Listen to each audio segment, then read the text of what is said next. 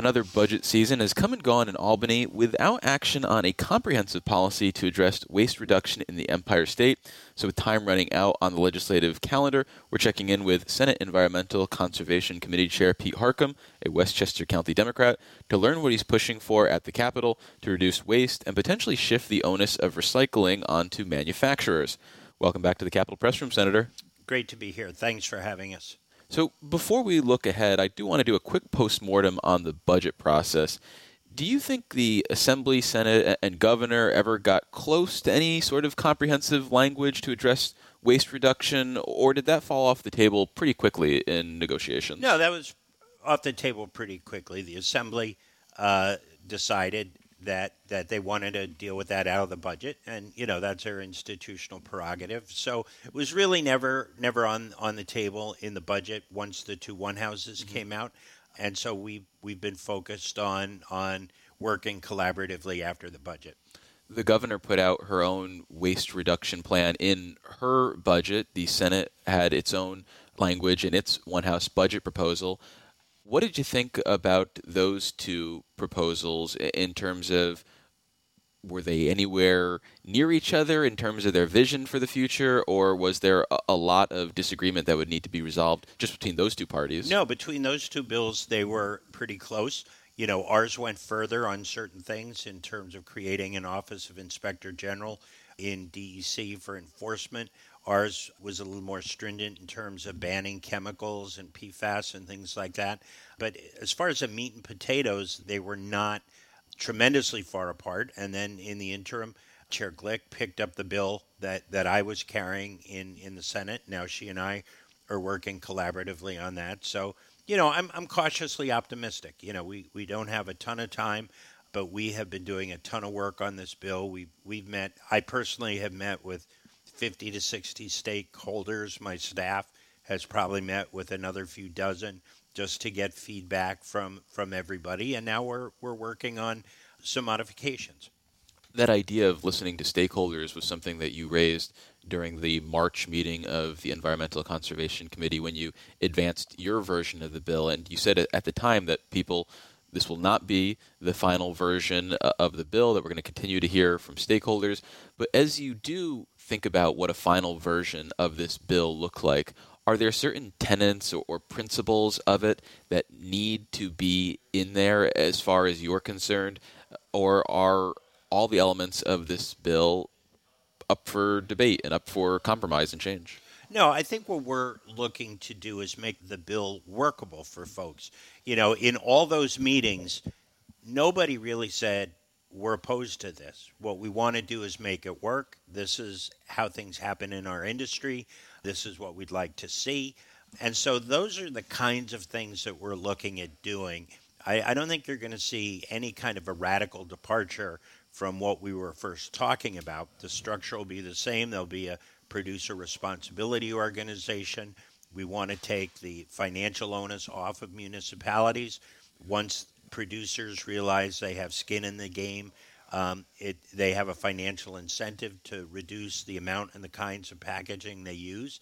And we'll have an enforcement mechanism down the road to see that folks comply. So, those are the basic tenets. Those won't change. Are there things that we can do to actually facilitate a bill that works, right? Like we can talk all we want. We can talk with advocates. We can put in the strongest bill possible. But if someone sues the state, if it paralyzes the state's economy, or it's just not actionable, then what have we done? So it's always important to meet with the stakeholders and let's find out how we can get this done right. About a year ago, I had a very similar framed conversation with your predecessor at the Environmental Conservation Committee in the Senate, Todd Kaminsky, a Long Island Democrat. And at the time, he was espousing a lot of his frustration with the environmentalists who he felt were either taking an all or nothing approach to this issue, and as a result of that, were killing it effectively, from his perspective. When you think about negotiations and trying to reach a deal on this, do you feel like your partners in the environmental movement are taking that sort of realist approach that you had about a bill that works, or do you feel that there are some in the environmental movement who are potentially hurting this effort by being too pure, too rigorous in terms of what they want to see? Well, there are a couple differences between this year and last year. The Assembly and the Senate a year ago were going down their own paths, and they weren't coordinating. Chair Glick and I made the commitment that we were going to make revisions together. So we're already in the process of discussing changes that we might like to see to the bill. So we will have a unified front as we move forward and go public with changes. You see that with any bill. Just because people are passionate about a bill doesn't mean they're not realistic. There are always going to be folks on any issue who are so passionate that they want to be as pure as they can be on a bill. But we need to line up 32 votes in the Senate, and however many they need in the Assembly. 76. There you go. And we also need a bill that, as I said before, works. So I don't think you're going to see any dramatic departure from the core tenets of the bill, what we want to do, and quite frankly, what people, whether they produce packaging, they produce food, they want to see a bill that works too. They know this is a national trend. It's happened in several other states. It's being discussed in others. New York is one of the big ones. So we'll kind of set the guidepost for the nation along with California. So a lot of folks just want to see that we get it done right and that there's certainty in the marketplace. Well, for listeners just joining us, you're listening to the Capitol Press Room, and we're talking about efforts to reduce waste, and our guest is Senate Environmental Conservation Committee Chair Pete Harckham, a Westchester County Democrat. And your legislation is billed as the Packaging Reduction and Recycling Infrastructure Act. So should we think of those as two separate parts of this waste reduction effort that theoretically could be bifurcated from each other, or are reduction of packaging and recycling two components that need to go hand in hand when you think about this issue? I think it all needs to go hand in hand because in many ways they start with the same system, some form of municipal collection system. So they start in the same place. They may end up in different places, but one of the reasons New York City, one of the reasons New York State Association of Counties are both so supportive of this bill is that the cost of collection and sorting and distribution has gotten so astronomical for municipalities that we need to do this. In some cases, recycling is the way to go. In some cases, package reduction is the way to go. And in some cases, it's both, depending on the materials. Are you hearing any pushback from producers and manufacturers that this campaign could disrupt quote-unquote successful recycling practices, and that we need to be very careful about what we might mandate in the future? Because that was some of the pushback that we've been hearing via press release from, what was the name of the group? American Forest and Paper Association. I've met with them many, many times. They are concerned that the fibers in paper and cardboard can be reused, and one of the things they tout is a certain percentage of fibers that are recycled, and that's a good thing. But what they don't tout are the incremental increase in cardboard packaging since the pandemic. And so that part that's not being recycled has grown exponentially. So we're not saying they're not doing a good job with their systems and processes, but we're saying they're producing too much. So it's beholden upon the Amazons of the world and those folks. How do we use less of the raw material? Because part of this is about protecting the planet on the extraction side. We want to cut down on methane that's produced in landfills, all the energy that goes into all of these things, but all of the environmental degradation and damage that happens as we extract raw materials. So every sector can do better, and we understand where they're coming from. We've met with them many times. Folks may need to pay a little more for the system, but that's to reduce the actual amount that's being produced. And again, they're only meeting their customers' demands. So it's really more upon the Amazons of the world who are packaging things in 2 and 3 different packages to send to your home on the reduction side. During that March committee meeting I mentioned earlier, there was some discussion about this idea of advanced recycling, which is viewed as this alternative by some of the producers. In that meeting, you poo-pooed the idea of any advanced recycling that would utilize, I guess, some form of burning, but you didn't necessarily close the door on this alternative form of advanced recycling involving melting, I guess. Where do you see that potentially fitting into this framework, and are you hoping to learn more about that issue, or do you feel like it's a done deal at this point?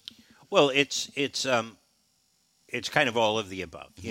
One of the things that we do rule out is the issue of burning plastic for fuel and then burning that fuel to create energy or other things.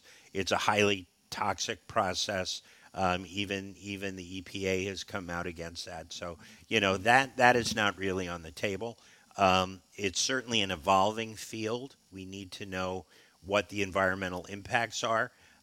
If there is a role for this, perhaps in food packaging, because they have very strict FDA requirements, and if we're going to require them to have recycled content, how do they get there? So we've got to be open to conversations. That doesn't mean we end up there, but we're having those conversations. I committed to go look at one of these plants myself because you have to have all of the information. So after session, we'll be, as part of our kind of environmental tour that we're going to be doing, that'll be one of the items that will be on that punch list.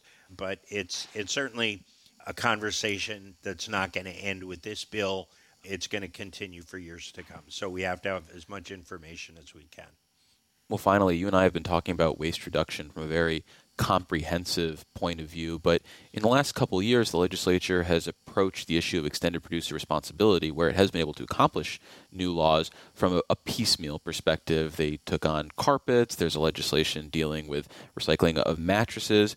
Do you think that there should be a parallel path being pursued right now legislatively in terms of trying to identify the low-hanging fruit in terms of items that might be covered by extended producer responsibility type bills, or are you focusing primarily on this comprehensive, broader legislation that we've been talking about? My focus right now is on the broader comprehensive legislation because it includes, essentially all of the consumer packaging from A to Z.